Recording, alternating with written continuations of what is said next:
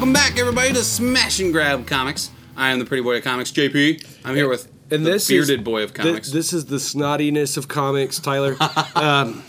We should do a comic snot boy. I know. It'll be the companion to Snot Girl, except interesting. Ooh, it'll go further. That was rude. Hey, I had to stop reading it because you cut me deep. After a dozen issues, it hadn't gone really anywhere. You cut me deep there, Shrek. What you looking at? Real deep. Oh, just the screen went dim, but I'm sure it's fine. It is. Yep, the red ring of death here. Yes. On our recorder, that means it's going. I got you. Yep. All right. Anyway, so how was the bachelor party? Woo! Bachelor party was a lot of fun, man. We went up to Deadwood. We got a cabin, or a lodge, really. It was a huge lodge. Fit like 12 people. We had 12 people. So me and 8 of my friends. I thought you went, for some reason I had in my head you went to Vegas. No, went to Deadwood. Mini Vegas. So if you look, or if you listen to our last episode of Peggy and I talking. You said I went to Vegas. Oh, yeah. Okay. No, I went to Deadwood. Yeah. And I played a lot of blackjack. I probably won like $500 playing blackjack, which is pretty good. Okay. I didn't come out ahead because I spent all of it. Yeah. But it was on drinking and food and I don't usually drink like at all. How did it go? So I didn't puke. Good. I drank liquor and some beer. You're like me. I don't like beer at all. I like beer. It's more just I'll sip on my beer and wait for my next liquor drink. You know what I mean? Yeah. I'm a liquor guy. I just think beer tastes so yuck. I've never got. I think it was my dad's fault. He was always a beer drinker. He, gave me tastes, as a kid. And I'm always like, this is gross. So as an adult, I have always had that in my head. Yeah. That's what beer is. But yeah, man, it was just 3 days of fun. So just boys. Awesome. So it was a good time, man. It was a good time. I really want to do another trip like next year as an anniversary trip. Yeah. Yep. Anniversary bachelor party, like, you know what I mean? Yeah, bachelor party anniversary trip. Yeah, we should do it would just be a groom's party. Or That's funny. Husband's party or that something. Would be fun. Yeah, absolutely. We should do it again next year. Same group of guys. Yeah. And then same cabin. And go down and learn my lesson and not put money in the slots. So you were near Deadwood in your cabin? Oh, we were like 5 minutes. It was like up the road, up this hill, and then you take a left, like down this little dirt road that was like totally tucked away. Yeah. And then you could miss it. We missed it like 5 times. We drove back and forth. Imagine driving that in the winter. Yeah, no. But we drove back and forth like 5 or 6 times trying to find this place on this one stretch of highway. Yeah. And then we finally found it, and then my grandparents used to own a cabin right near Deadwood, and it was the same way trying to find their place, their driveway too. I mean, it's just this little dirt, you could just see the 2-row track from tires, and that's it, Now, my question is I fucking hated the drive. Like, the drive was so long, because it's straight across South Dakota. Well, it's like 6 hours. Uh-huh. And it was just grueling, because it's just like, ugh, I just want to get there. There's nothing to see. Well, I mean, that's you can stop in, like, the Badlands, you could check out. But that just extends your drive, you know what I mean? And then we stopped in Wall, and it's a Wall drug, like, it's South Dakota staple. And a couple of our guys had never been to Wall Drug before. And we didn't even really see all of Wall Drug because we just wanted to get to the cabin. Yeah. We ate and we left. But can you... Is there somewhere you can fly to, like, close? No? Pier. And how that's far not even close. That's not even close. Pier's just opposite. And then it'd be another 5-hour drive there anyway. Well, okay, if you can imagine a triangle, Sioux Falls, where we are, is the bottom right corner. Right. Deadwood, where you're going, bottom left corner. Okay. Pier, top corner. So it wouldn't matter. No, you mean there's no airports big enough for an airliner. Damn. Because I was thinking about it. I was like, man, I'd love to just like go next year, but I don't want to drive. I just want to like people fly. That don't that are not from the Midwest. I tell you, South Dakota is one of the sparsest as far as population goes. Mm-hmm. All of the population pretty much lives where we are right now in Sioux Falls, South Dakota. They're in like 3 locations. Yeah, and then Pierre, the capital, and then Rapid City. Rapid City, yep, on the far. And then the towns are kind of trickly. Yeah, we have a lot of Native American reservations, so a lot of it, isn't even land that we can access. Yep. It's just there's nothing out there. Yeah. And it's a very big state, so when you're driving across it, and it's flat, and there's nothing out there, just sagebrush, you're like, what the hell? Where are we? It's a grueling drive, but yeah, I mean, I drove it both ways. If you kind of need to get gas and you pass that gas station, you might want to make a U-ey. Yeah, because it's go pick it up because with probably not another stop for another 70 miles. Right. Yeah. It's crazy. So, man, there's got to be a faster way to get there. Had you ever been there before? No, I've never been to Deadwood. Oh, yeah, I've been to the Black Hills quite a few times. And Black Hills I've been to 2 or 3 times, but I've never been to like Deadwood. To Deadwood? Yeah. I've never been inside Deadwood. Yeah. And it was fun. All the cowboy history about that area is really cool. Yeah, and dude, I wasn't even like, that's another reason why I want to go back, because like I just spent all the 3 days just drinking and gambling. Yep. And I didn't even like stop to like, oh, what's this? Oh, fuck it, I don't care. Where's the next video lottery machine? You know what I mean? Like it was all that. So yeah, but it was fun. I'd love to go again. I just gotta find a faster way to go, or just not drive. Last time I was in Deadwood, we chose to. My dad, my brother, and I chose to stay in a hotel in Deadwood that was supposedly haunted. Mm-hmm. It was the name of it is escaping right now. It'll come to me though. It was something like the Jefferson or something like that. Yeah, I don't remember it. Anyway, it's right in downtown Deadwood. So nothing has been remodeled or updated. I mean, it's exactly like straight out of 1886 or something, And oh, sure. And my dad was a little annoyed that there was no like new amenities there. I mean, it was just straight up old school hotel authentic. Room. Yeah. Authenticity. And my brother, he spent the night gambling down at the casinos down on the street, and my brother and I wandered this hotel looking for this ghost. We were in high school, and we were just like, because we had seen it on Unsolved Mysteries. Oh, sure. This hotel, and then we were like, we're actually there. We were like, we're gonna find this shit. Yeah, we didn't see nothing. No, I didn't see shit.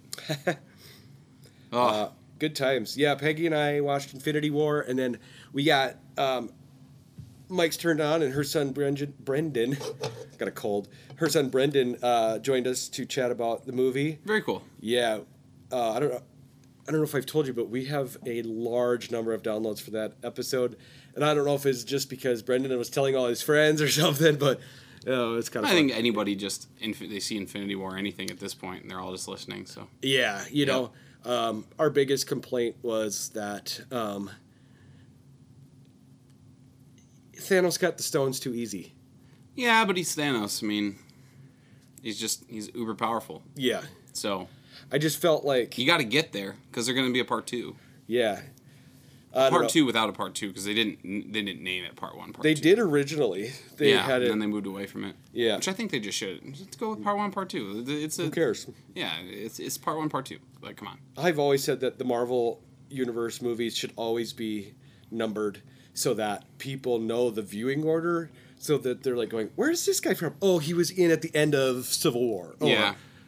I think numbering scares people though, because then you just get anybody who's looking to go out into a movie just okay, cool. This is Black Panther. I'm just gonna go see it. Yeah, rather than like Black Panther. I was thinking more on the Blu-ray case. Maybe. Yeah, maybe like some sequential numbering or like phases or something. They do have that. They have phase 1 and 2. Yeah, they have like a that, phase. Yeah. They have that labeled on some of the new cases now. That's cool. Yeah, because the new movies they're into phase 3 right now, which I don't know. I'm looking forward to the new Ant-Man movie. I just don't care. Like, I like it because it's fun. It's like Guardians of the Galaxy fun.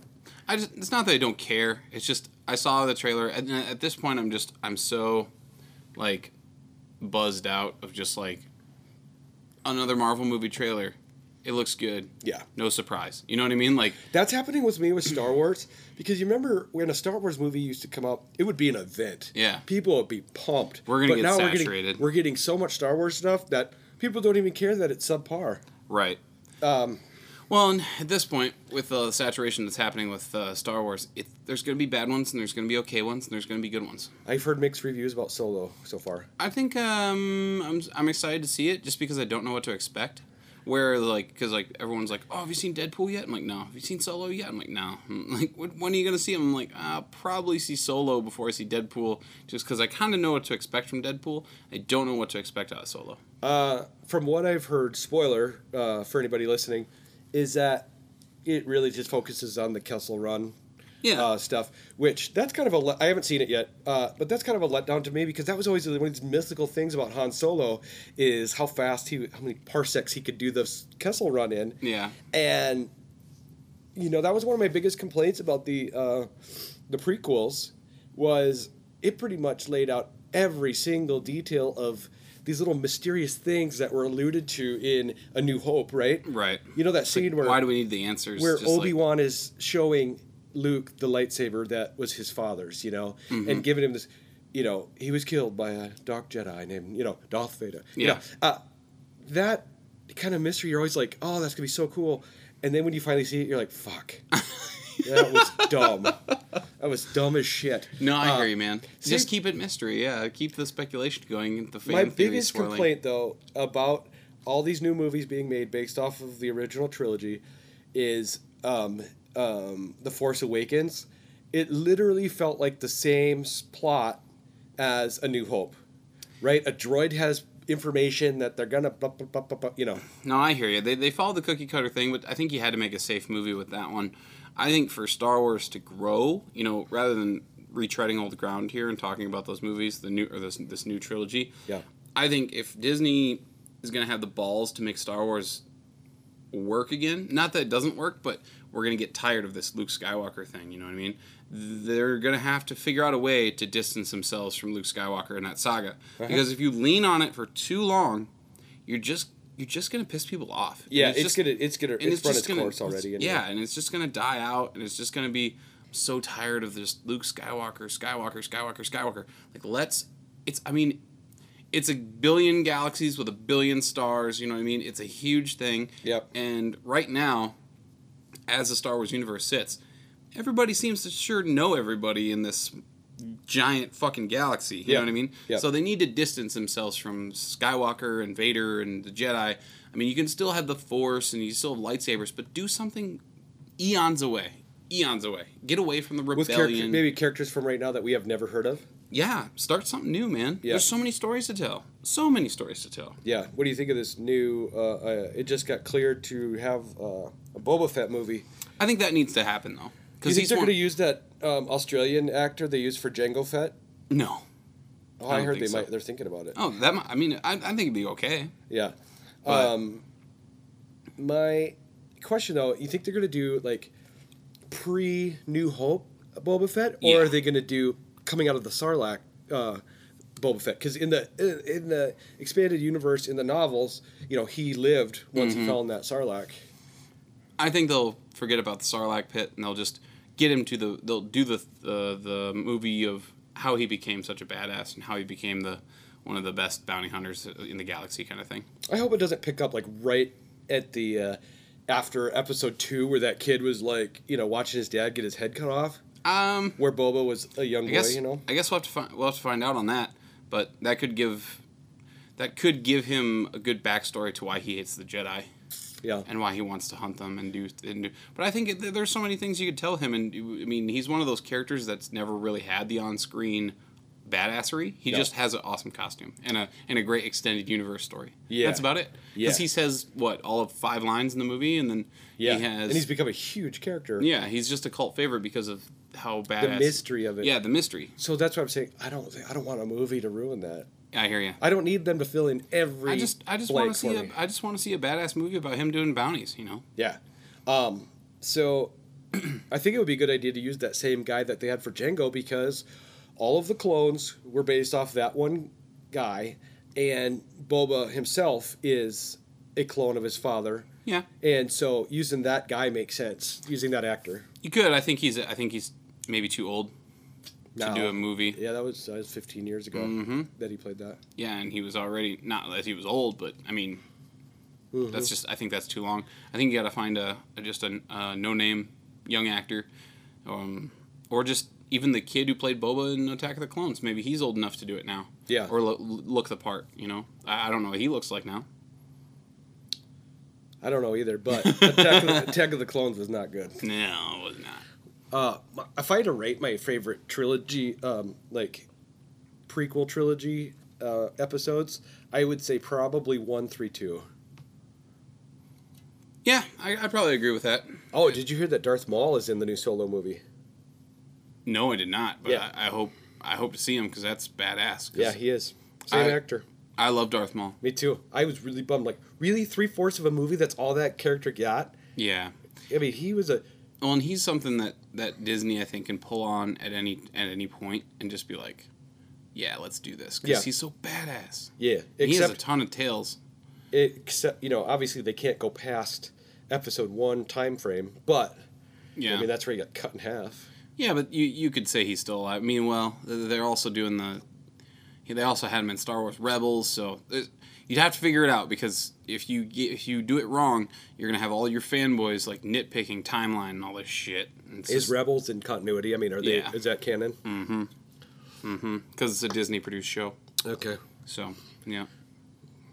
And it's tough. Are they keeping the Clone Wars cartoon still in? Yes. Canon there? Yep. Okay, just not the books, not the extended universe. The only thing that's not is anything that was like Marvel or Dark Horse comics prior to Disney picking up Marvel deal. Okay. And then Disney and Marvel teaming up to do the new comic books. Those are all canon. Anything with a Marvel tagline now, you know what I mean, is all canon. The shows, the kids shows, animated shows, those have been all acknowledged to be canon. But anything extended universe in terms of books, Crimson Empire, because the Han Solo trilogy was an awesome set of books about Han's background, and that's gonna be hard for me to watch this movie and get rid of that and see them go a different direction. I'm like, that's not where Han came from, fuckers. Well, that's just how it's gonna be, man. I know. Yeah, it sucks. We could get into some comics this week. Yeah. We haven't talked comics in a long time. Yeah, it's been a while. It's kind of a slow week for me. I only read one, and Tyler's got a nice stack there. Some of them are from 2 weeks ago, because we didn't talk about comics then either. Oh, sure. What we got? I don't even think I got anything 2 weeks ago. No, you did. You told me you weren't buying anything. That's right. So we got Delta 13 from IDW. When you first showed me this cover and I saw Steve Niles' name on it, I was like, sweet, I'll read it. Yep. You know, I love 30 Days of Night. 30 Days of Night. The only thing I wish was the art by Nat Jones reminds me of the artist that did 30 Days of Night. I'm trying to think of his name. Oh, that I couldn't tell you at this point. Or, it's eluding me. I don't know. It's on the tip of my tongue. It'll come to me. But this Nat Jones is... It's reminiscent. It doesn't quite get there, that kind of energy in his scroll. It's gonna bug me. I have to Google it, but I'm gonna go start going through the book. So he's go for it. But Delta 13 is from IDW. IDW doesn't generally do a whole lot of horror books. No, they're usually more kid friendly. Generally, they've got a couple of books that are a little bit more out there. But Delta 13 is Steve Niles and Nat Jones's new book. It's a sci-fi horror book, and it starts off. Ben Templesmith. Oh, there you go. Okay, so all of his books have had this very sketchy look to it, and sometimes you can't really tell what you're looking at. It's very creepy, and this artist is much more clean. You can look at what he's drawing a lot better. He has that quality, but it's not so erratic. Yeah, it's not so. Frenetic. I mean, it's chaos. Yeah, it's chaotic. Yeah. This is more clean, but still reminiscent of that. Yeah. But it starts off with a crew. They're on a spaceship. The book is a very dark book, and it's only really, only real light sources are things from like screens and buttons that are appearing on the spaceship, and it's just a crew that's kind of going through the motions of laying down their crawlers on asteroids and looking for stuff. Really. Yeah. They're scientific researchers. They're an explorative space team. Yeah, very reminiscent of Alien, and this book is already reminiscent of Alien when you read it. But they're just kind of bantering back and forth and doing their daily slog of stuff. Yeah, one guy's bored. He's like, "Can we play a game, please?" You know, and they got to drop the payload, which is their spider crawler thing, which is basically just a little animatronic AI excavator, researcher that they can drop on a planet and pick up later. Yeah. So they're dropping those, and they jump into hyperspace, and they're all kind of doing on their R&R time, and the girl in the crew, she goes to the vid screen to talk to her husband. She's talking to him. They have a little moment. We get a little character, fleshing out of like a relationship and like how she's been isolated on this ship for a while. And then we also get the guys who are wanting to play that game. They're playing a game of Scrabble. Yeah, it turns out it's Scrabble. Yep. And then it's kind of funny. One of the words is a completely made up word. Yeah, it's a Usenitz. And he goes, "That's not a word." He's like, "You sure?" He's like, "I'm sure." He's like, "This would be a lot more fun if you'd hurry up." And he's like, "Let me look at the dictionary." He's like, "That's called cheating." Yeah, you can't use a dictionary. No. And then, they're playing Scrabble, and then all of a sudden the red light comes on, and somebody comes over the intercom and says, "Guys, you need to get up here, like, right now." And they're like, "On our way." And they run up there, and all of a sudden they're on this collision course with this fucking huge asteroid, like planet size. It's giant. Yep. So it's coming straight for them, and they're headed straight for it. They can't dodge it. They're trying to slow down, but they can't figure out, or they can't just come out of the top speed that they're going as fast as they want to. This is very Star Wars like too. A little bit. Where they come out of hyperspace and they come out in an asteroid field that wasn't supposed to be there. Yeah. Right? And that's exactly what's going on here, except for it's one asteroid. One giant one. Yeah. And then instead of avoiding it, they see these giant holes on it, and he says, "Those look like tunnels. Hit one of them. Go, and we'll slow down inside." Yep. So they make it just by an inch. Even the hull gets it dings it. Yeah, it dings the side. But they make it inside, and it's pitch black in there. Again, the comic is very dark, but it sets that eerie mood and tone, which I liked. I really liked this. I was enthralled while reading it. Yep. It wasn't one of the ones where I was like, okay, slogging through it. Like, I felt a sense of something is creepy and uneasy. I enjoyed it till the very last page. Yeah, and we'll get to that. But they're doing their scans, and they're inside this asteroid, and they're like, it shouldn't be here. I don't know why it's here. I've never seen an asteroid this size. And then they're taking readings, and all of a sudden they found a heat signature, which shouldn't be there. And he's like, are you sure? Run it again. So he runs it again. It's still there. So they send out one of their crawlers, and as the crawler's getting closer and closer to this heat signature, they get a little interruption in the video feed, and he says, there's something there. He's like, yeah, he's right. There's something out there. And then, boom, it's this giant wall. Yeah. With kind of weird, not symbols and not writings, but etchings. It reminds me of the Minotaur book we read recently. Oh yeah, for sure. Kill the Minotaur. Where the inside the labyrinth had walls similar to that. Yeah, very alien tech looking. Yeah. This looks like, if for all you gamers out there, the video game Destiny. Yep. There's like spires that have scrawling writing or just symbols on the side, so it looks like that. But then that's kind of where this comic is a letdown, because there's like, they say yes, there's something out there. And then, boom, you see this giant wall, and then it's just like, to be continued. So it wasn't as big of a cliffhanger as it could have been. It was just absolutely, man. Run into a wall, okay. Well, give me a little bit more. I love the tone of this book. I love the emotion that it evoked from me, because it's a horror book, and it made me feel uneasy, and it's very dark and moody. It does feel a little like Doom mixed with like Event Horizon mixed with like Alien. Yeah, so there's those like tones in there, because it's a sci-fi horror book.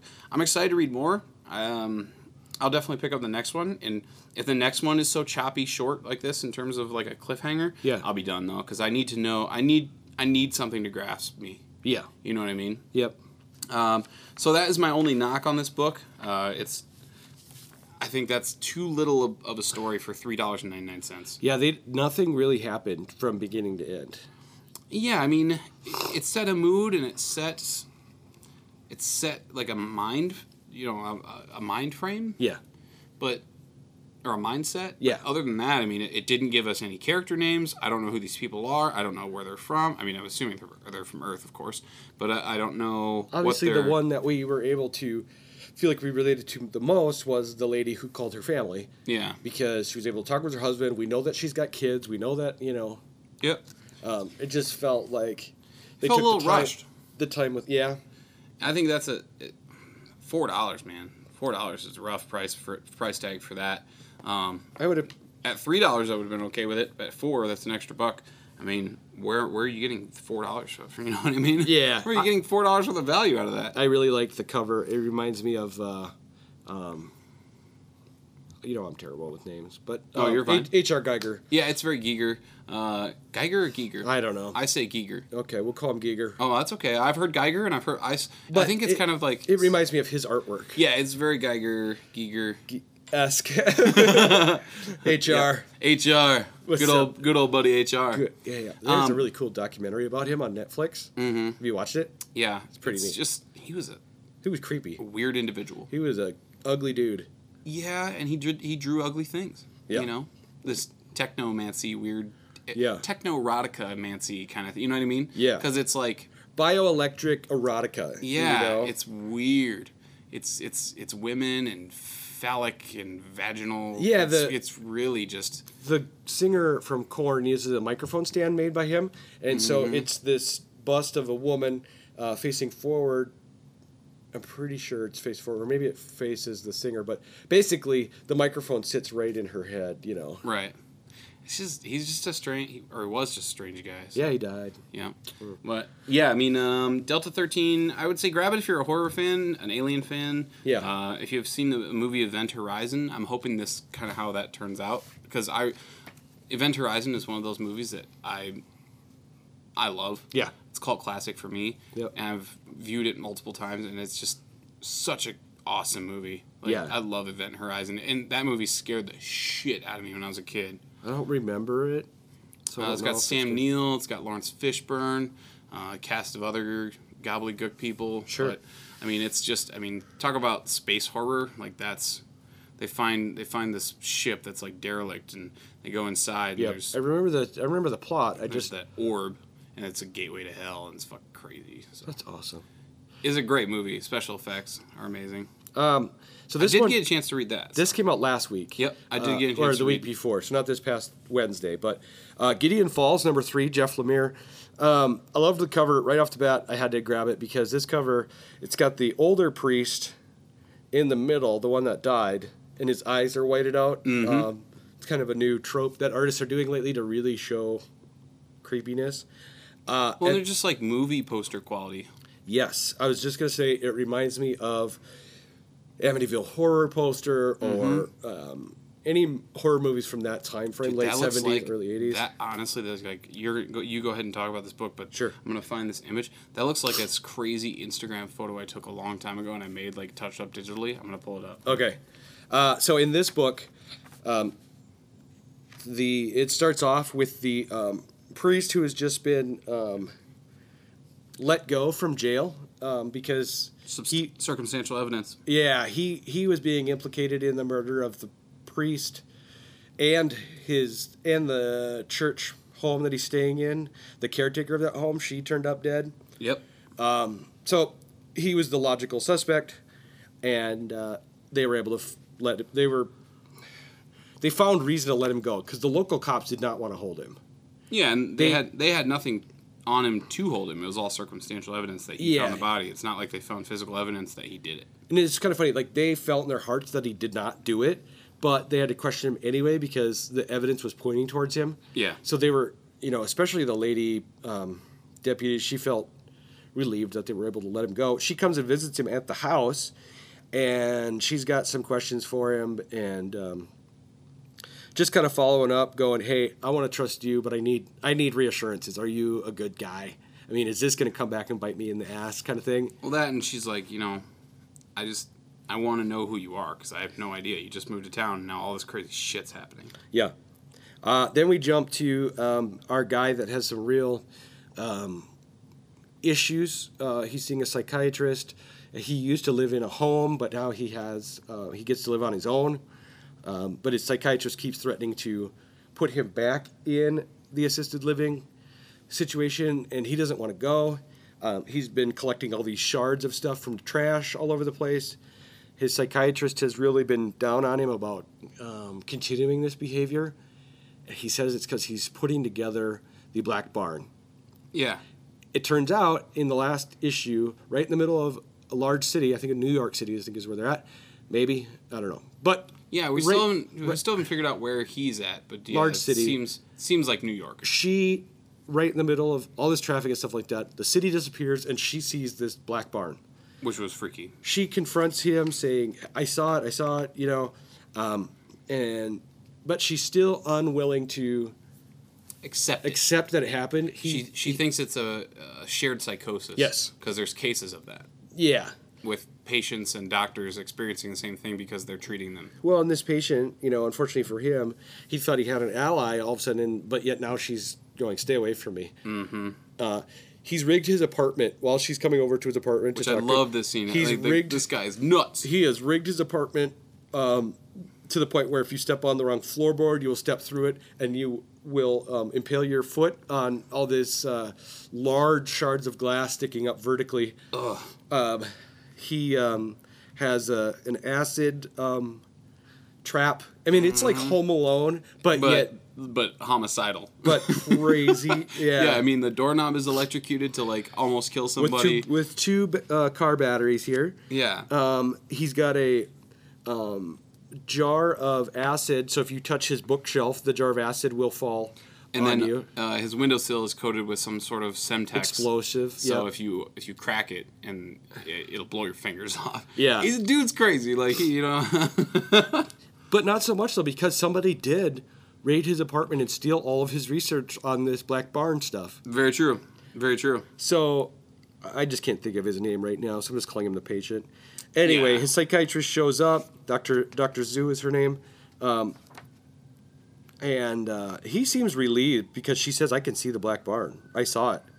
But before they get into that, the comic skips to the new priests in Gideon Falls, the new priest's first sermon on a Sunday, and he's been stressing about what his first sermon's going to be about, and he basically just gets real with them and doesn't come up with a sermon and just says, I'm new, you know, here's what's going on in the world. Let's rap about that. You know, it's all about honesty today. Yeah, and honestly, there's been a lot of crazy shit that's been going on in town. Yes, and I wanted to let you know I'm here to not only deal with it with you, but help you through it. Like, you know, so it was cool. It was he wasn't doing this sermon that's based on religion really at all. He was just giving the people a pillar of hope to stand on. You know what I mean? As he's shaking hands and saying goodbye to everybody as they're leaving church, this is a small-time church where one pastor or one priest can shake every person's hand and say goodbye, you know? Yep. And so they're leaving, and he meets the guy that was leaning against the bus in the first issue.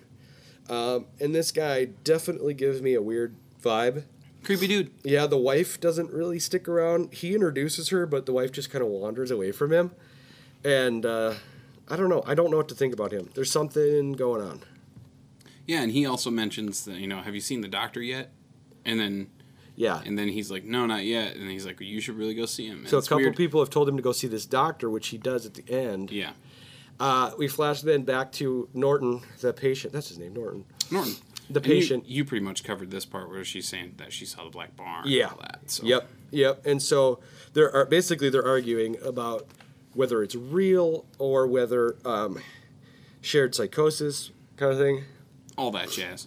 Sorry about my cold, people. Oh, you're fine, But we jump back over to the priest. He's back at his house. He finds some of Father Tom's stuff, and it's from the doctor, you know, from the doc, it just says, right? And it's some information based, you know, about this paranormal stuff going on in the area. So he decides to go see the doc, and he gets there, Doc Sutton, and it is this grizzled, huge bearded dude. Definitely looks like he comes started the 1800s. He's got his bibs on, he looks little like spectacles on. Old-timey prospector. Yeah, prospector is a good description. Yep. And he goes, I'm looking for the doctor. He goes, right here. Anyway, so this Doc Sutton has basically created one of those conspiracy theory movies or anything. The wall. You see a wall, right? And it's got connections to all these newspaper clippings and photos, and this person's connected to this, and it's a giant web on his wall, right? And it's basically all about this kind of stuff. Black Barn. Doc Sutton says, I wasn't expecting a priest so fast.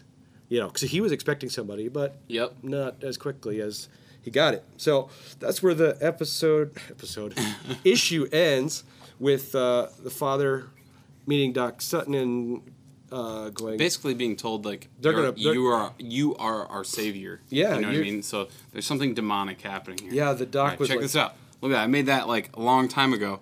It's totally like that cover of that book. Yep, it is. So we're looking at one of John's old Instagram photos here, which also reminds me of the poster for From Hell, Johnny Depp. Oh yeah, for sure. Kind of looks like that. Mm-hmm. A little bit. Also, that Keanu Reeves movie, the Constantine movie that he made. Constantine. Yep. Duh. Yeah. I was trying to think of the title. I'm like, oh, it was called Constantine. Totally. It kind of looks like that cover. Totally was. Have you read Black Hammer at all? No, I didn't actually get into this Black Hammer stuff. like when it first came out, and now it's like this big universe thing. Yeah. You know, like because this is volume 2. Right. Now issue 2 of volume 2. Well, they've got this, and they've got like that offshoot, and like they've got like like Sherlock Frankenstein. Like, oh, I didn't know that was all part of this. Yeah. Well, no, Sherlock Frankenstein is a character in here, but I didn't know there was an offshoot comic. Yeah, he had like a one shot. I mean, it's become this big thing. So I really like this issue. So basically, the story of Black Hammer is these superheroes basically were forced to disappear. If you think of the Incredibles, where they were like forced to retire. I got you. And so this group of heroes were all forced to live on this farm, and one of them tried to escape the small town that is nearby. They can go about as far off the farm as this small town. Are they like government regulated? More supernaturally regulated, because this one... Oh, was it like a spell? Yeah, kind of. Just she tries to get out, and she ends up going to hell. Oh, cool. She literally meets Satan while she's there. She's the current incarnation of the Black Hammer. It's just a really cool superhero supernatural story. Yeah, it's not Kingdom Come. Yes, Kingdom Come is a good. I know everyone rants and raves over the artwork of Kingdom Come, but I never really liked that painterly style. I mean, Alex Ross. Alex Ross, yeah. Alex Ross. I mean, I like him, but it doesn't draw me into the story. No, it's separate from the story for me because it's not a comic book style. Yeah, it's great for like if you want a nice cover or a nice poster, would be cool, or something in your house. He does paintings. That's what they are. Paintings. And so for me, reading an Alex Ross drawn book is really hard because it feels so separated from the dialogue. Well, and some of it's almost a little too realistic, where like, Batman's suit looks so cheap. You know what I mean? Yes. And I'm not saying it's bad. It's not a knock on him because his stuff is so real. Yes. He can't make Batman's suit look like badass because it is cloth and and Kevlar. He evokes this golden age of superheroes where Clark throw on their pajamas and run out to save people. You know what I mean? Clark, older Clark / Superman. I mean, he's old and grizzled just like Bruce. Yep. And it's just a fun story, but I like Alex Ross, but not as a comic book artist. Yeah, for a story, yeah. I hear you. Yeah. But anyway, this has a Kingdom Come story feel to it. The artwork is much different, but... Excuse me. You're fine, man. I like this book because... Hack your way through it. I'm reading Gideon Falls at the same time, both Jeff Lemire books. Yeah, they are. And so it's really cool to see two totally different, plots going on with the same guy. It's a lot like... Robert Kirkman when he was still doing Invincible and Walking Dead. Yeah, completely different books. But now Oblivion Song is leaning more towards Walking Dead-esque, Yeah, a little bit. I would say a little bit. Yeah. But anyway, great book. Still early in the series. This is volume 2, issue 2. How many issues did volume 1 go? 6, 8, 12? Maybe 6. I don't know. It's in one trade paperback, so I think probably 6, but I don't know. I bought, when this second one came about, Age of Doom, I went back because I hadn't read the first one, so I bought it as a trade paperback because... For sure. The first volume, the first issue, is pretty hard to find affordably. Yes. Yeah, it exploded. I mean, it was like one of those things where I missed the train on because I saw it and I wasn't like super jazzed about the artwork, and then I was just like, whatever, I'll just pass it. Like, yeah. It seemed a little Hellboyish to me, and I was like, I've had my fair share of Hellboy. But that was just me judging the book by its cover, Yeah, Mike Mignola has a similar style as Dean Ormston here, who did the artwork for this. Yeah, very similar style. I'm glad Jeff didn't write it and draw it, because he's doing that with his other series right now, of Royal City, which... To me, that one's a lot... it's a nice detour from this stuff, too, because there's nothing superhero or supernatural. The only thing supernatural is they're seeing or hearing their dead brother. But not in a, horror movie way, but more in a we miss him way and he's with us kind of way. Yeah. To advance the story that he's trying to tell. Right. So it's basically the story of a family dealing and grieving with the death of the son. So I don't know. I'm all about Jeff Lemire lately because each story I read is not like the other one. And he's a strong writer when it comes to originality. I'm reading Gideon Falls right now because I like horror, and that's where I want to. That's what I'm gonna stick with. Yeah. Like Royal City does not interest me in the slightest. It's slow, but I've always liked those slice of life stories from Jeff Lemire. They're a little bit telling about maybe his life too. You know what I mean? Very much. He's Canadian. He loves hockey. And that all that stuff comes through. Yeah. In that book. In all of his hometown feeling books. Yeah. I wouldn't be surprised if we see hockey coming up in Gideon Falls in some form. It could be a hockey stick used as a murder weapon. Could be. Could be. Rat Queens this week was really cool. Curtis Wiebe. I really like his writing style. Absolutely. They switch up artwork sometimes, and sometimes I don't like that. But yeah, sometimes it's okay, and sometimes I'm like, what the fuck, man? What happened? I'm like, I'm used to like how it was done. Like, because I'm used to that's how the characters look. I'm getting pretty bored with the story right now because you remember that weird character we saw a few months ago? He was like erasing people? That was erasing people. So now the whole timeline has changed, and some people know something's wrong, some people don't. So basically what has happened is we're in the future. You haven't read this one? Nope. That's okay, though. We're in the future, and the group is pretty much split up, and they're coming back together, meeting up with each other again, and the only one that doesn't want to have anything to do with them is the, I don't even know what you'd call her. She was the one that was always really bitchy to him. I can't think of her name, but she's mostly like a witch now. And the other 4 girls decide to go find her. Hold on, I'll find her name so you guys know. Oh, you're fine. Hannah, right? Oh, sure. Yeah, she's pretty much the elf warlock, sorceress. Yep. And so in this one, she is definitely, apparently in the past,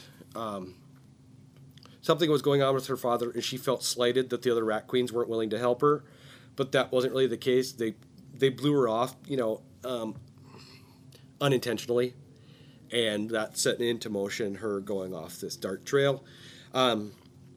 It's getting dull. I want to get back to the adventuring and questing, where every issue is just another quest, right? Yeah. It's supposed to be fun. It's supposed to be. I've always felt like Rat Queens was supposed to be one where you could pick up an issue and not feel like you were lost. Yeah, and this is an issue where you pick it up and you feel. Nope, you pick this up and you're like, I got to go back and read what already happened, and then I'm like, oh yeah, we've been dealing with this creature erasing people. Yeah, I mean, Rat Queens shouldn't have to fall into deep storytelling. You know what I mean? Yeah. Like, it isn't the reason I started reading the book, and it isn't the reason that I kept reading the book. Right. The reason I kept reading the book was it was hilarious, it made me laugh, and it was always a fun adventure every time. And yeah, unfortunately, it's getting to that point where they're trying to go a little too in-depth to these characters. Like, we don't need this. There was no comedy in this issue, and none? Not really. No. Wow. And even our little smidgen here, no dreadlocks anymore. And, weird. Because I can't quite decide if this is the future because of the timeline being changed, or if this is the present because it was changed in the past. I'm not quite sure. It's a little unclear about what exactly going on, because I think we're supposed to infer a lot based on, well, that's right, this person was erased from history. So, I don't know, there's a lot of weird feelings that have come up with the girls as they start to realize that things aren't right. And I really hope we get back to Rat Queens being leveling the ground again, and I'm not sure, because the events that led to this, those were hilarious issues. Yeah, 100%, man. I mean, Rat Queens, the first volume, is still one of my favorite things ever. I mean, it's so great. I'm missing one of those trade paperbacks. Yeah. Because, again, I wasn't going to collect it in issues. So, yeah, this is the second volume, issue number 9. If you've already been reading Rat Queens, pick it up, because, one, it's going to go back to good book. I know it. I hope so. Me too. Yeah, that's just kind of too bad to hear, though, that they're kind of going on this path of, like, trying to be too serious. Yeah. You're a comedy book, man. It's okay. Be a comedy book. Yep. You're not going to win a fucking Nobel Prize. You know what I mean? No, this was never meant to be, today's Superman or something like that. No, but it seems like they're trying to get a little too deep into the story, and that might be telling of the writer and his mental state of where he's at, because this book had some trials and tribulations from the first volume ending, and then getting just kind of pulled out. The rug was kind of pulled out from underneath him, and it just ended. Yeah. There was a creative differences, but I think him and his wife were doing the book, and then they ended up not doing well. They ended up with some trouble. Yeah. And then, Volume 2 started off really strong. Yes. And then now we're kind of back into this lull phase. Maybe it's just like, it just feels like nothing's happening.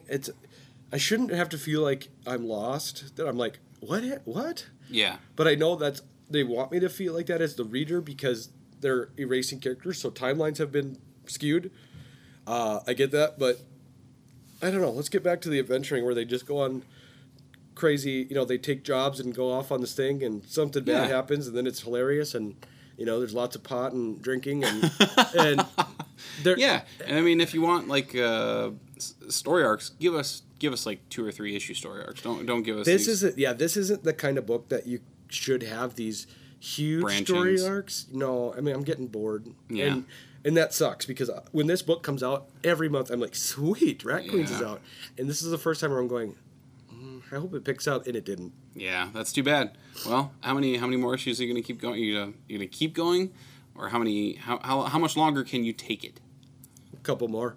1 or 2. Yeah. And if it's still doing this, then jump off. I feel comfortable, having a 10-issue run. Yeah. And if by issue 10, it's sloping down, I don't have a problem with going, well, that was a good chunk.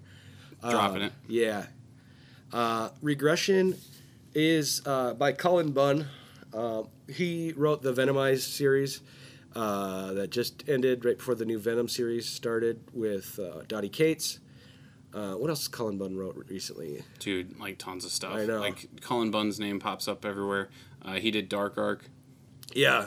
I read that for a couple issues, and the artwork was bothering me in that. Really bugging me. Yeah. So I jumped off of that. But the man is a horror writer through and through. However, he does branch over into the Marvel universe. And, yeah. But I think the Venomized storyline was good for him being a horror writer. Mm-hmm.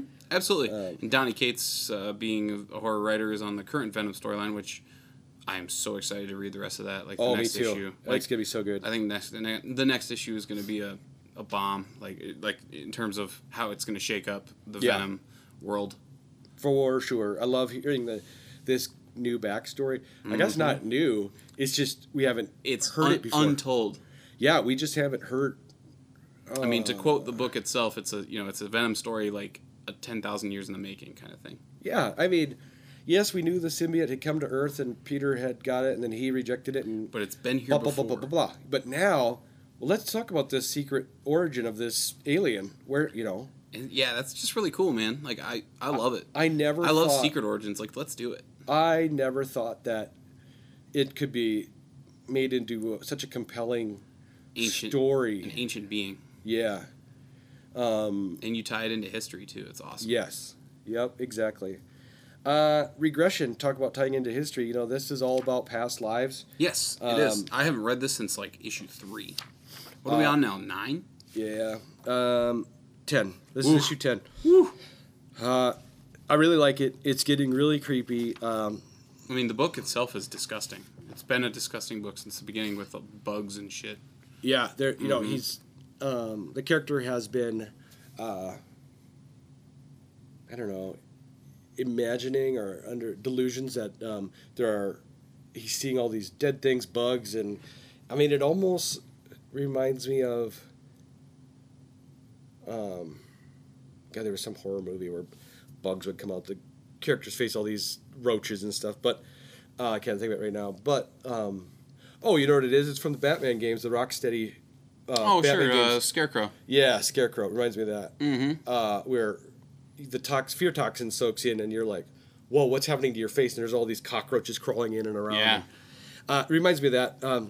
So the main character, who's been going insane basically because his past lives are starting to resurface, he finds out that he has been killed and reborn many, many, many, many times. And, it's just dealing with the psychological damage of that, you know. And then there's this one scene of him taking a shower, and he looks down in the shower, and all these maggots are being washed down the drain, and he smiles. So I'm not sure if he's realizing that, like, they're not real. Because there's none on him. Right. Well, I guess my biggest question with this book is, what is the tie-in with the bugs? Why are the bugs significant? You know what I mean? Yeah, I don't know. It really hasn't made it clear. Because, I mean, we're 10 issues in, and bugs have been a prevalent, like, they've been a prevalent thing in this book. Yeah. They've been a prevalent, like, artistic avenue, because the artistry, it's just, every issue has something to do with cockroaches or millipedes, centipedes, spiders, maggots. Like, there has got to be some sort of connection to a bug, and maybe it's the only thing I can think of is, like, some bugs cocoon themselves and come out something else. Yeah. Some bugs can, like, freeze themselves and come out of winter, and you know what I mean, like be reborn, technically reborn, or like there's maybe a cycle of death because of the maggots. You know, they're kind of like a circle of life type of thing. Yeah, there's a couple of these little frames of these maggots basically eating each other, and it's just kind of a bloody maggot, you know, snapshot. This book is just disgusting. Not in a way that'll make you physically sick, but in a way that, like, you're reading it and you're like, this is a horror book. This like, is gross. Yeah. But I love it. The guy that's been kind of guiding him through these past lives, at one point was the guy's wife in the past life. So they have a connection to each other. Okay.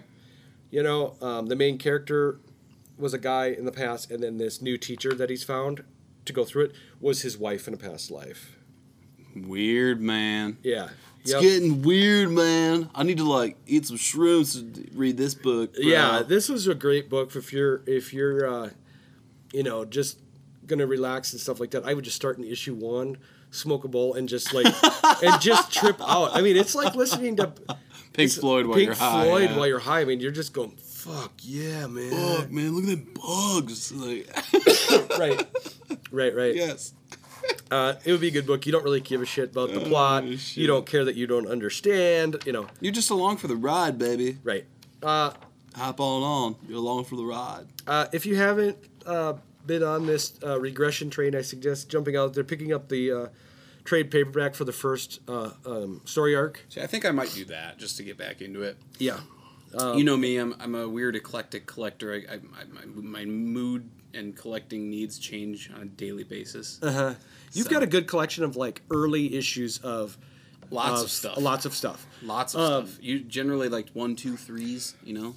Mine is starting to go that way, but in the past, if I started a book, unless I really didn't like it, then I would end it. But I usually, if I started it, I'm going to read it for a while. Well, my thing is just it's my time and my money are very valuable to me. And if your book does not really just reach out and grab me and I'm, like, dedicated to it, then I don't have the time or money to waste on your shit. You know what I mean? Like, the world of comics is very fragile, especially from an American consumer standpoint.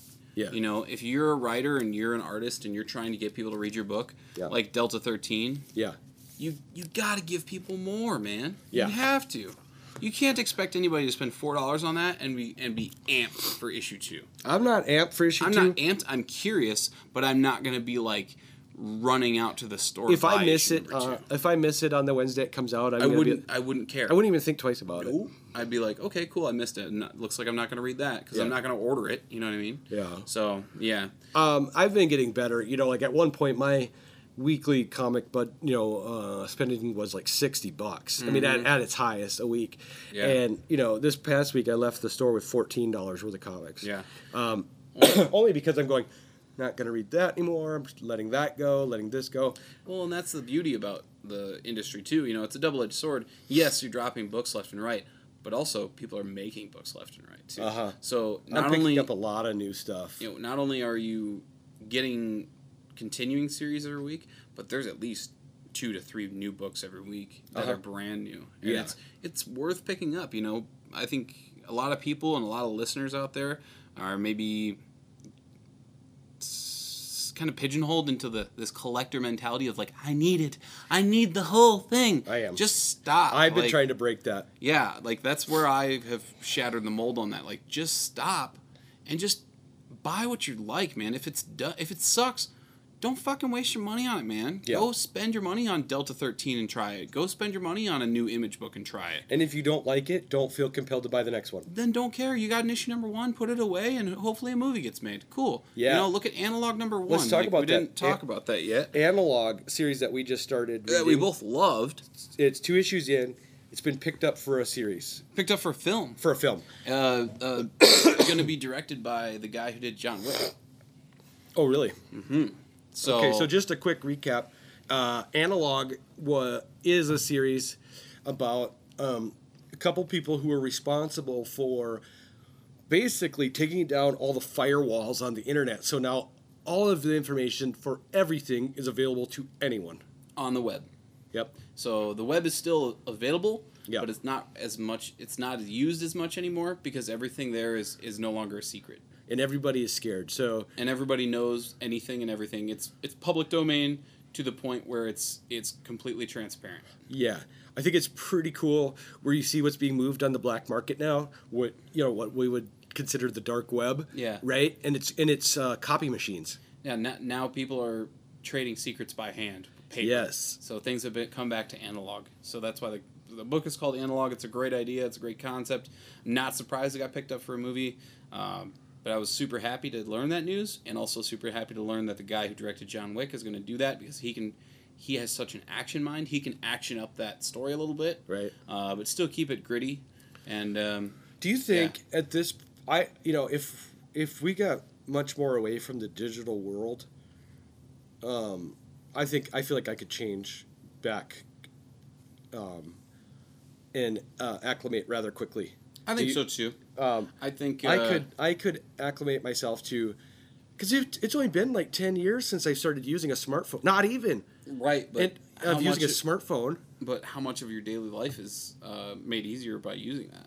You know. Oh, quite a bit, because people will say, because as a substitute teacher, people are saying to me all the time, "Hey, can you fill in for so and so?"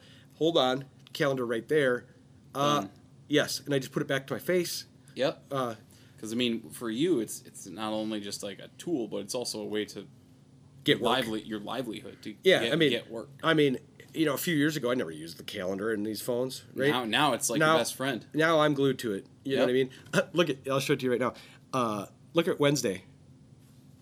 New comic book day. And I have that for every goddamn Wednesday in there because I just think it's funny. Yeah. You know what I mean? I put it as an event in my calendar. Yeah. I think there would be a lot of people that would be completely and utterly lost in a non-digital world. Yeah.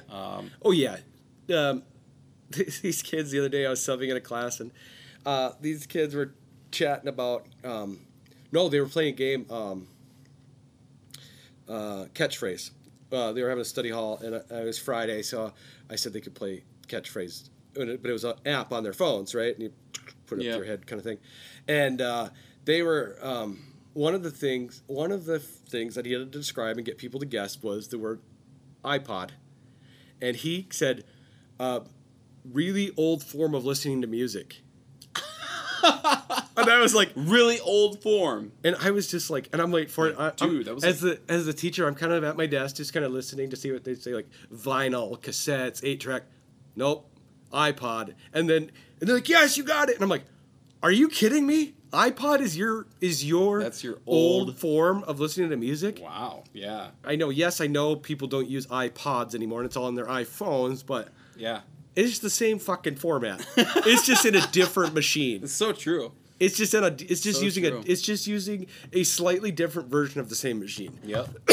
Yeah, it's crazy. I read an article the other day that said some schools are considering removing analog hand clocks because some students are having trouble reading them. I know. They're not digital readouts. I know. Because it's your phone screen telling you that it's 7:15. I won't wear PM. I love wearing watches, but they have to be analog watches because I don't need another digital watch. Well, and digital watches are. I'm just gonna say digital watches are tacky. Yeah, you don't look any cooler with a digital watch. No. You look like a pompous dick. Like I know. I think I love analog watch. I have a nice big one that I got. I think and it's awesome. Okay, I can see the benefit of using those iWatches or whatever they're called, the Apple smartwatches. Yeah, or any other smartwatches. I can see the benefits, but to me, they, like you said, they come off as pompous a little bit. Well, and the smartwatches, I think, is also another way to. It's just another way to cement you and tether you to this, your cell phone. Yep. And I'm not knocking them because they are cool, but I already got it, man. Yep. I don't need to wear this on here. No, I'm trying to distance my phone from me anyway. Yeah, I don't need to wear my cell phone on my wrist. Like, I have the cell phone. I don't need another one, So, yeah. That's just me, though. I mean, some people love them, and some people use them for fitness, and I think that's initially what they were meant for. Yeah. But then you will see... when you saw the Fitbit, that kind of launched... well, if we can measure that... We can put a cell phone on it, Right. Yep. Yeah, that company that made Fitbits... People can get their text messages. But then it becomes pompous once you see a fat person walking. I'm sorry. You know what I mean? I'm sorry. Yeah. But once you see a fat person walking around with a smartwatch, like, hey, man, what's your heart rate right now? what's your BMI? Yeah, give me that. Give me that BMI right now. You got that disabled? I would too. I don't know. I guess I don't see the point of making myself more connected with devices that do the exact same thing, just in a different way. We're already way too connected. Everybody's way too into everybody else's shit. Yeah. It's just... I watched my stepson yesterday from the time he came home from school to the time he went to bed, and there was probably only 5 or 6 minutes where he wasn't glued to a screen. Eyes glued to the screen, thumbs typing out a message or putting in an address. He watches a lot of YouTube videos, tutorials on playing the game you hate. Fortnite. Sure, right? Why not? Yeah. So that's what's in, man. And it's just... Yeah, it's crazy, It's just nuts. Yeah, and that microphone, the snowball microphone that we were using originally for this podcast? Yeah. I sold that yesterday to a guy that is going to do just that. He wants something better for recording his YouTube videos. Yeah. And I was talking to him, I knew him from other stuff, and I'm just like, I don't know. I feel like he's contributing to the problem. How so? Making YouTube videos, instead of people getting out there and doing it themselves, they're watching people do it. Yeah. And I'm just like, come on, guys.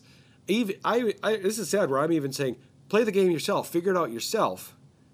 Who cares how someone else did it? I mean, that is the age of now. We've talked about that in different episodes and prior episodes. Especially, we've delved into that in our Alien Toilet Monsters episode, where we talked to the creator, and he says he wants the slow burn. And it's just, in a marketability standpoint, in a time where you're trying to sell a product. Yeah. It's the age of now.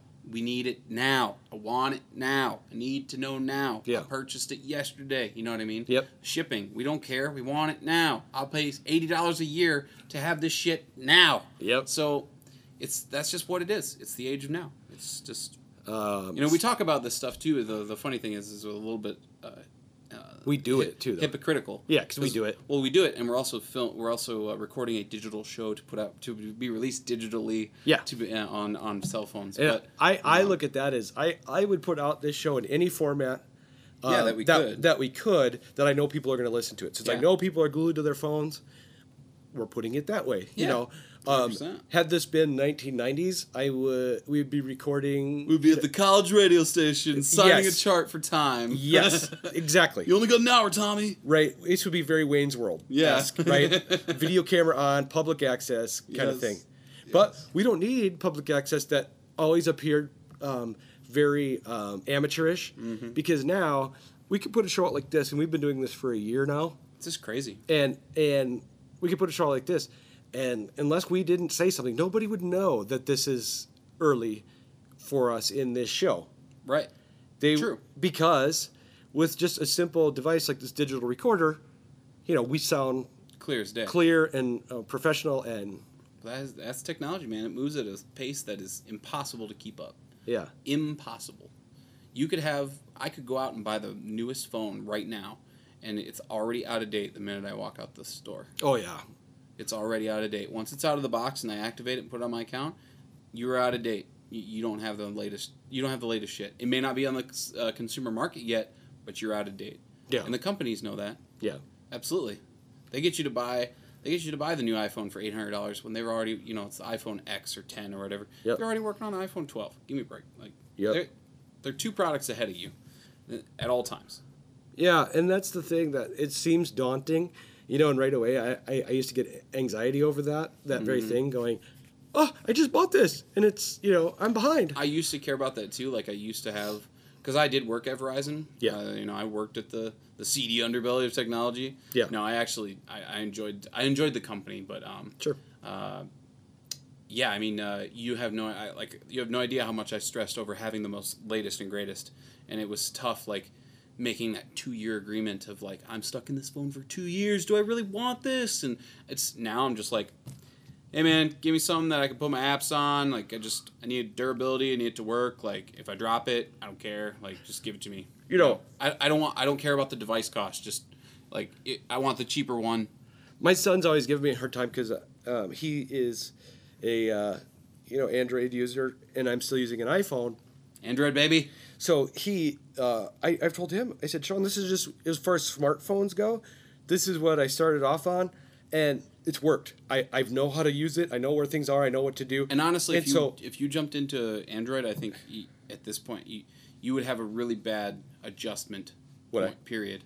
I mean, I don't think it would be bad after like a week, but you'd have to like dedicate yourself to like a week of like, because you'd have to get a Gmail account and you'd have to link it up with all this, and you'd have to get a Google Play account. And okay, I mean, it's super easy to just it links everything through Gmail. But if you're already so dedicated to Apple, yeah, and you've got everything, how many years now? Yeah, and you've got everything all synced to that. Yeah, it would be really tough for you to move over all to Gmail. Like it would be really hard for you. Yeah. And so I really don't, it's not about brand loyalty anymore. No. It's more about like accessibility. I know how to use that, It's all about accessibility.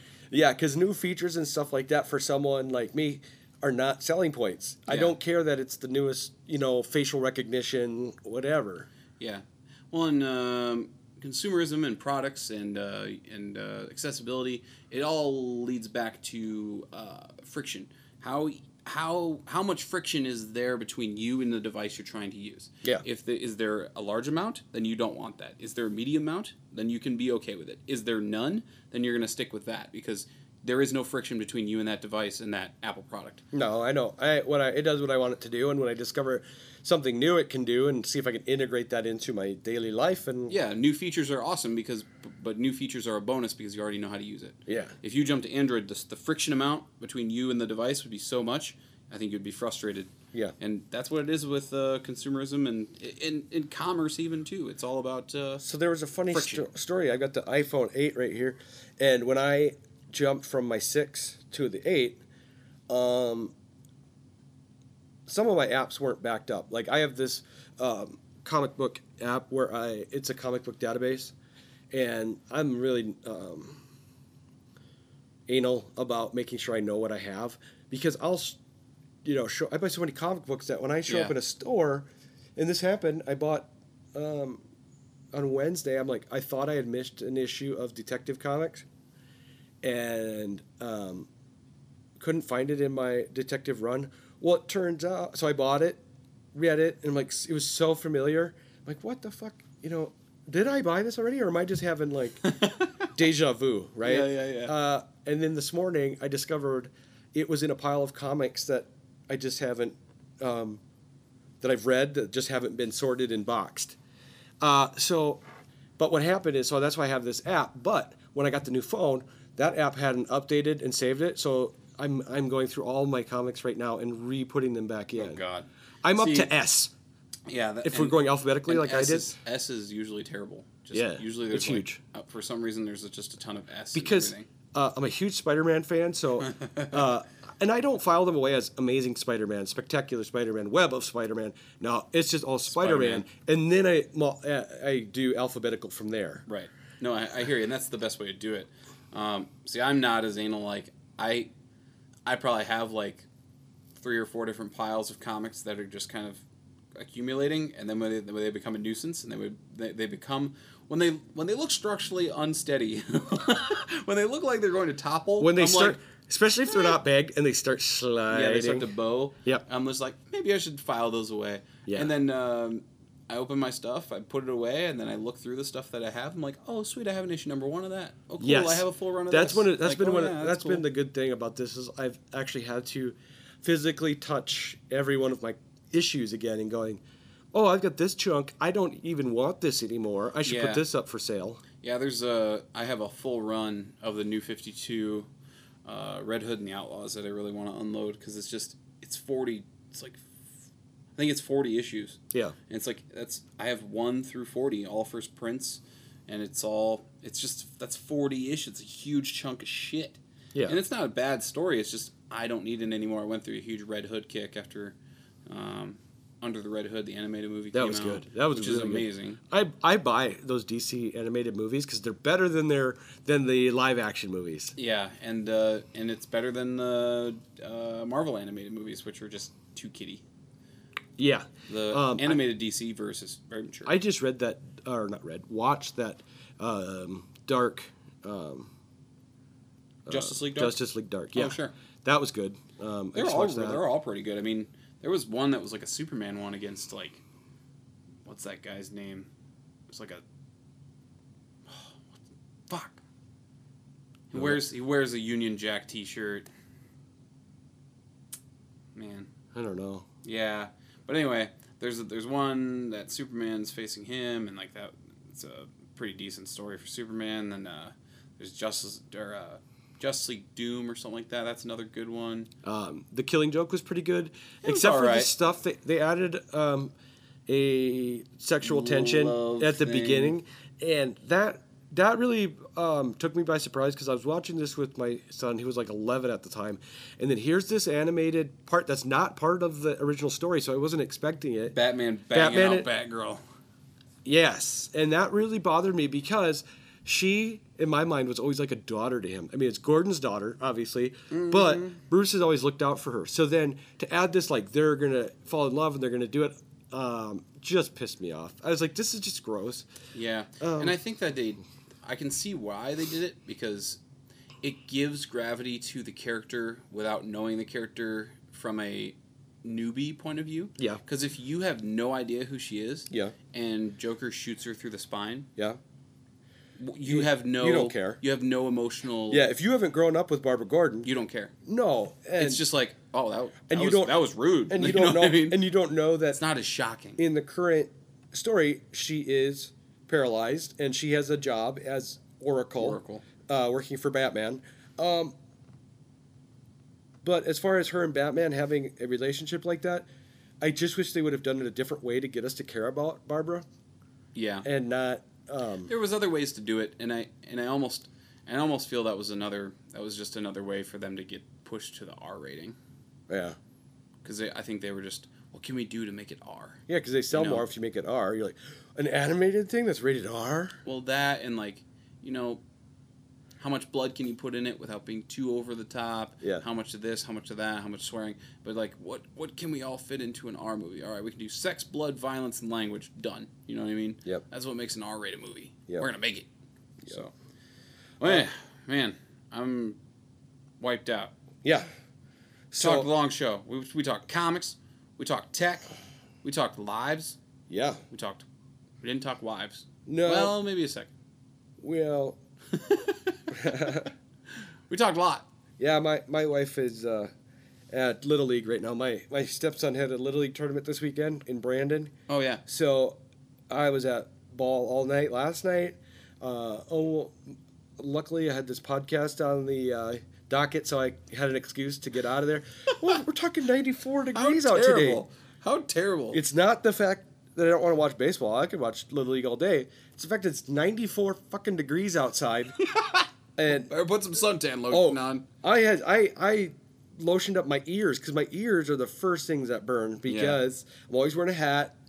They're sticking right out. Right, and then my ears push. I have large ears, so then they even push out even further, and then in the back of my neck I covered, slathered up real good. Yeah, back of my neck usually gets really burned. Crisp. Yeah. So I don't know. All right. Well, we could go home. Yes. We can get out of here. Yes. Let's end this show. Thank you so much, guys, for listening. Smash the like button, subscribe button, all that jazz. Yeah. I think I'm gonna Eric Barnett, creator of Alien Toilet Monster. He just put out his issue number 2. Yes. And he had said back in the day that he, if we read it and wanted to chat more about whether our opinions of the comic has changed, he'd be glad to come back on. So I'm trying to line that up because issue number 2 is coming out. Are you guys? I'm absolutely down. I would love to read his issue number 2. Check it out. See if anything's changed. Yeah. Or if it, if lessons were not learned. So I don't know. We'll see. Do you know if the local shop is going to be getting any? I have no clue. Okay. On that, I have no idea. I've been seeing it all over Facebook that the number 2 is out is what the slogan is. Sure, number 2 is out. Yep. Nice. The number 2 is available or something like that. It's funny, a play on words, Still, for me, if I were him, I wouldn't have taken the martyrdom road of I'm being victimized and people really mean. I get it, but I would have just embraced it and just been all over Facebook with it, taking all those negativity things and been people are calling it the most disgusting book. You know what I mean? Yeah. Because then you're adding fuel to the fire of man, why are people so angsty about this? You know what I mean? Right. I mean, you got to equate it to film. I would think, Lars von Trier. You ever seen a Lars von Trier movie? No, but it sounds familiar. Okay, he's done a movie. There's a movie that he did called Antichrist. Okay. And there's also a movie he did called Nymphomaniac. The Nymphomaniac sounds familiar, but that's because that's a sexual term. So. Right. But it's a story about it's a coming of age story about a girl who is a nymphomaniac, and Lars von Trier filmed actors having sex live. Okay. And his most recent film is a film about a serial killer that has abject violence against women and children. And that's gonna be tough to watch. It caused almost a full-on walkout at Cannes Film Festival. Oh, really? Yeah. It was that intense. Yes. Okay. So, but he, you know what I mean? He embraces that stuff. Yeah, he's there's no such thing as bad press kind of thing. You know what I mean? And I don't believe there is either. No, and there was so many articles about people walking out on this, and now. That trailer got so much, the trailer for the film got so much vibe because people what the fuck is this shit? So I think you have to embrace it. Have you seen trailers or ads for that new animal movie? But they were talking, right? It's not animated, but maybe it is. It's about a dog show. Well, anyway, it got pulled because apparently there's something in there regarding a groomer of one of these dogs and its genitals. And parents went apeshit about this. And I haven't seen... From what I saw of the trailer, it looks like a cute kid movie about dogs going to the animal show kind of thing. But it's been pulled from theaters because... mothers went crazy. It reminds me of this trailer we just watched about these puppets that are doing. It's like Crank Yankers, this movie that's coming out, which really paints Jim Henson Muppets in a bad light because they look identical to crap that Jim Henson Productions puts out. Puppets are puppets. Yeah. Come on now, puppets are puppets, man. Yeah, except for when your slogan is. Take out the sesame, but you can't take out the street or something like that. No sesame, all street. Yeah, that's what it is. I get it. No sesame, all street. I think that's just more funny and coy than it is a knock. It is, but now it's affiliated with Sesame Street, right? And Sesame Street is wholesome. Yeah. Oh, absolutely. Trust me. I mean, cripes, that controversy or whether Bert and Ernie is gay is ridiculous. They're just best buddies. God. Best butt buddies. Fuck you, man. Fuck you. All right, you team Bert, team Ernie. Ooh. Ernie. I'm definitely Ernie. Yeah. Yep. Yeah, me too. Yep. Rubber ducky. You're the one. He's great. Yeah. I love him. Let's get out of here, John. Yes, indeed. Thanks so much for listening, guys. Smash the like button, subscribe button, share it with your friends. Helps us out a lot to get it to new listeners. And leave us a comment. We'll take comments, insults, all that stuff. Anything you want to throw our way, we will field them all. If you write anything, I will read it on the show, good or bad. So yeah, that might be fun, just to read the horrible comments we get. That would be awesome. I would love like a paragraph. Yep, and just be like, Stephanie from Michigan, go fuck yourself. All right, guys. We'll see you next time. Bye-bye. All right, see ya.